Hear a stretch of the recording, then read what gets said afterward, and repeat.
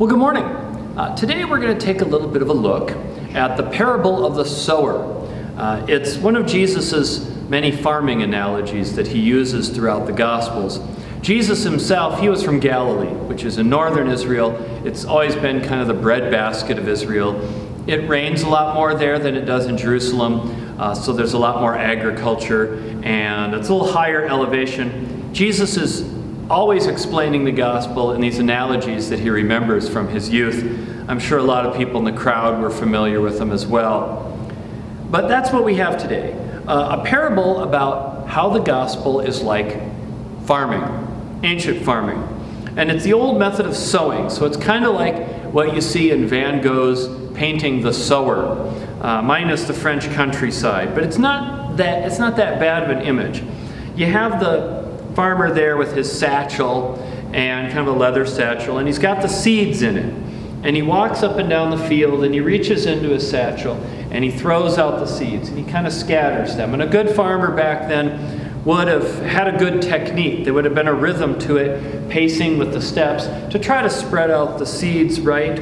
But nonetheless, it was an imperfect art. You know, you throw that seed out, it could blow away, it could get eaten by birds, it could get scorched in the sun. There was always an understanding when you did it that a percentage of the seeds wouldn't make it, that only some would take, and that was just how it works. And so this is the image of the kingdom of God that Jesus is using today. This image of a sower, how the spread of the gospel is like this. A man out there sowing seeds, and some make it and some don't. He says there's basically four things that happen to seeds after you sow them. 1, some fall on the path and the birds eat them. Now this, Jesus says, are those who hear the gospel but don't understand it, so it just kind of bounces off them. It doesn't take. 2, seeds fall on rocky ground. They grow quick, but they burn out because they have a weak root system because there's not a lot of soil. And this, he says, are the people who hear the gospel and then get all excited about it, but they run away as soon as the going gets tough. You know, it's always fun and games until it involves personal sacrifice. It kind of reminded of the story Jesus has where the rich man comes up to him. And he says, "Teacher, what do I have to do to enter the kingdom of heaven?" And Jesus looks at the guy and says, "Well, why don't you sell all your possessions and give the money to the poor and then come follow me?" And it says the guy got really sad and walked away. You know, he wanted the kingdom of heaven. He just didn't want a sacrifice that came with it. 3, the seeds fall in thorns. Jesus says these are the ones who hear the gospel, but they get lured away by the cares of the world and the lure of wealth. They're too busy pursuing fame, success, money, possessions, to focus on the spiritual things, the things of the gospel. And it's not like they're against the gospel. It's just that the gospel falls really low on the priority list. So something comes up, they go do something else, they go follow something else. You know, something's more interesting, and after a while, you know, you kind of made a habit of going somewhere else, so you just kind of disappear. And it's the fourth group that Jesus says, hears the word, understands it, bears fruit, yields 100, 60, and 30-fold. That's a lot of fruit. So all the return comes from a very small number of seeds. This is kind of like our own saguaros that you can see all around us. I can see them looking out the church window right now. You know, what do they say? A saguaro pod has 10,000 seeds, and, you know, 1 or 2 of them might get planted. They might succeed. You know, Jesus doesn't give us percentages on how many people fall into each category. He doesn't break it down that way. We know from his own ministry that he rarely got more than 1 or 2% of the people who heard him to respond in a favorable way. We know that even of his 12 disciples, by the end of them, one of them betrayed him, 10 of them bolted, One was left, and he had maybe 2-3 people with him at the cross. One of them was his mom. That's not a winning percentage.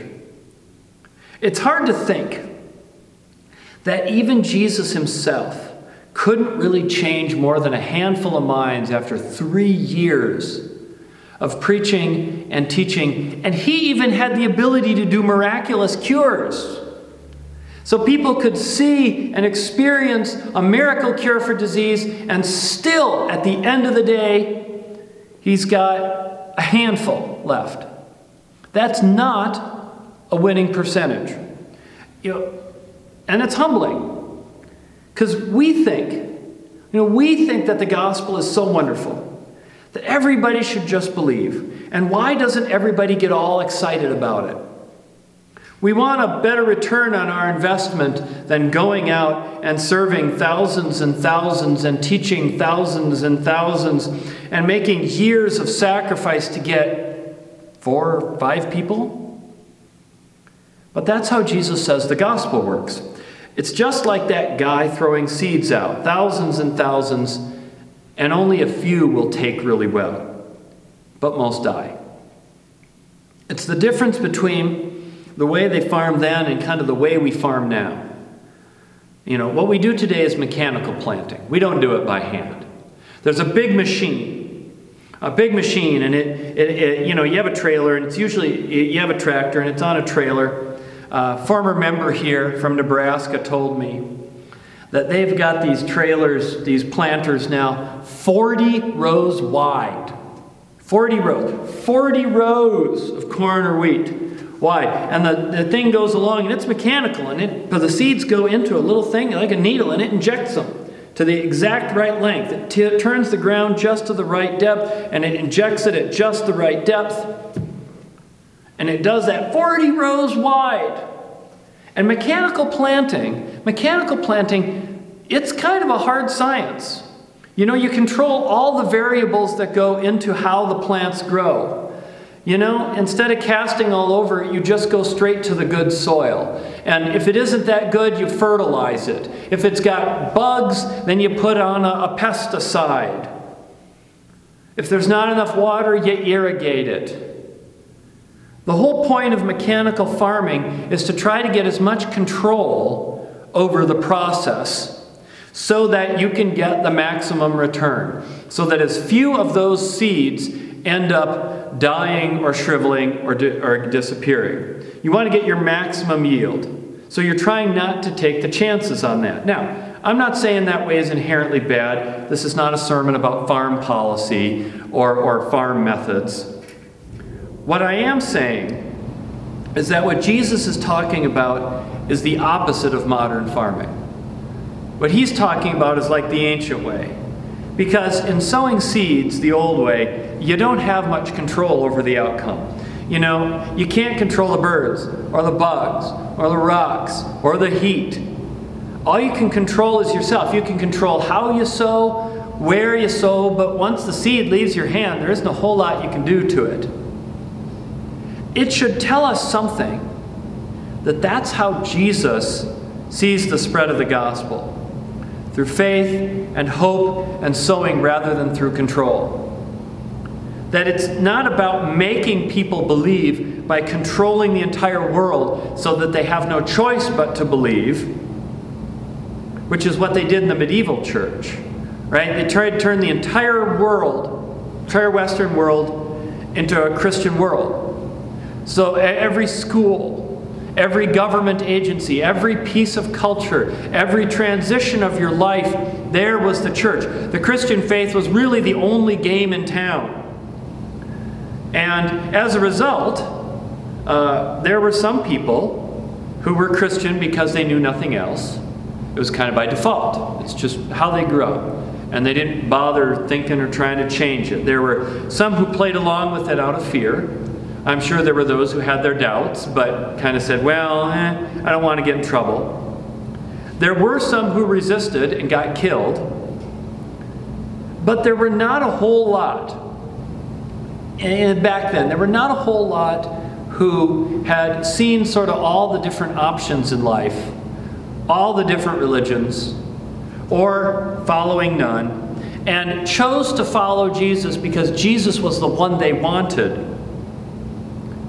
That's how sowing the gospel is different than forcibly trying to make it happen. The medieval way, the controlling way, will produce a higher number of people who will say the words, "I am a Christian."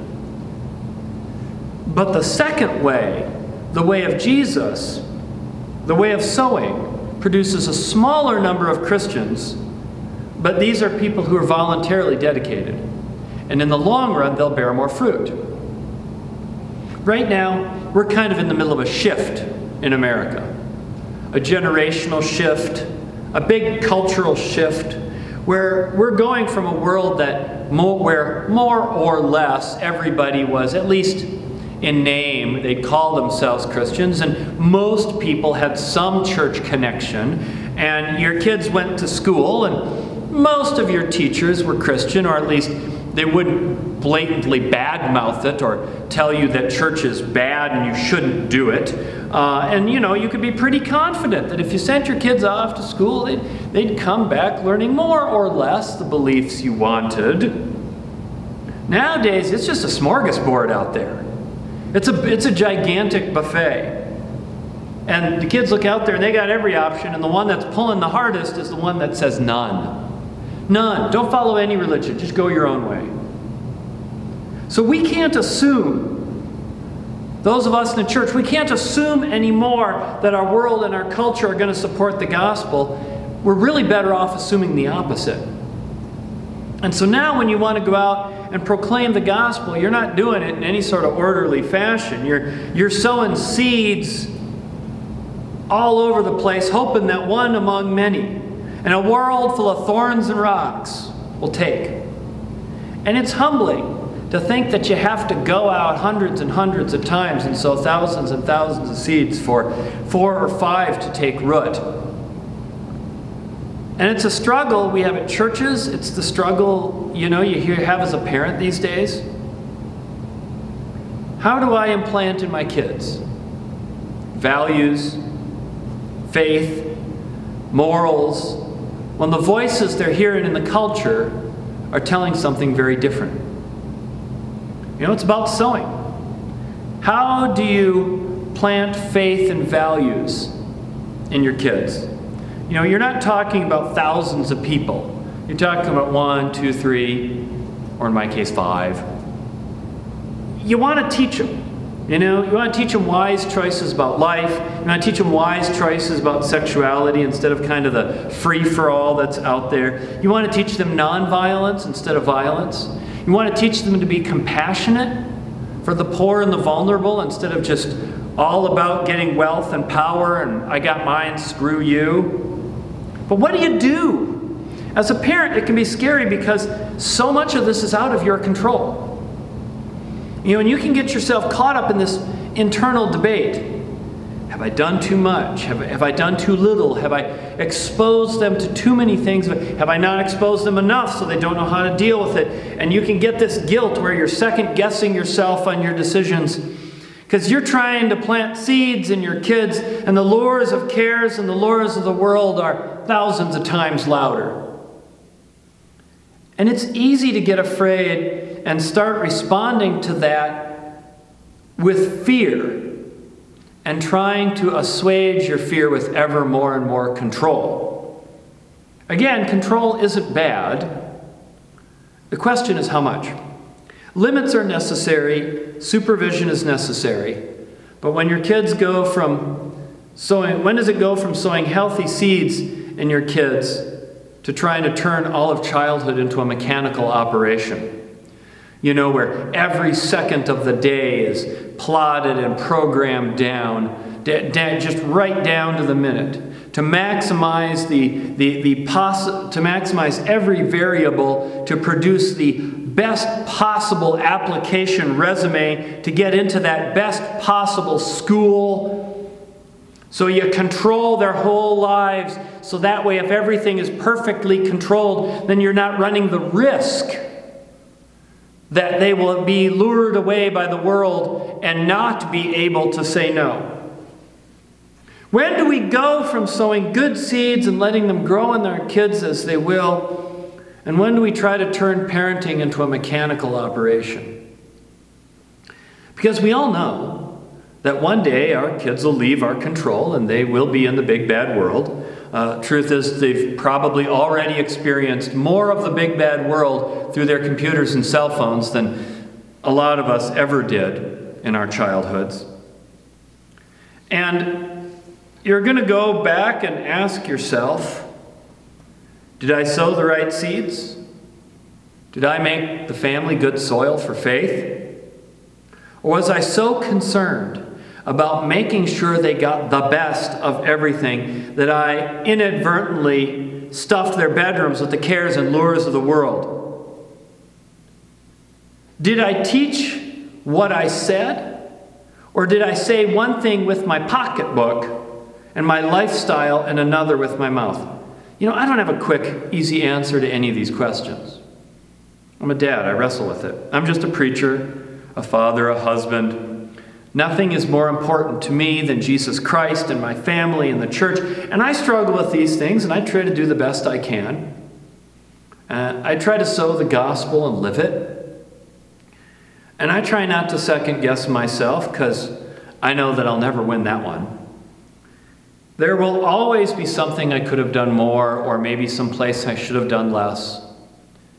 So I do what I can to be a good sower, to be casting seeds over and over, hoping and praying that they'll stick. If it's any consolation, Jesus himself had an abysmal success rate, at least initially. But he had patience, and he stuck with it. And he stuck with the people, even when they sometimes hated him or abandoned him. And it was the fact that he lived his faith so genuinely, and he never stopped proclaiming it, that seemed to make the difference. And that's what it's like to be a sower. You work and work, you give and give, and you don't know which seeds will grow and how they'll grow and how many. But we keep casting because they know that God will raise up some of those seeds and they will bear great fruit. All in God's time, of course, and all in God's way. Amen.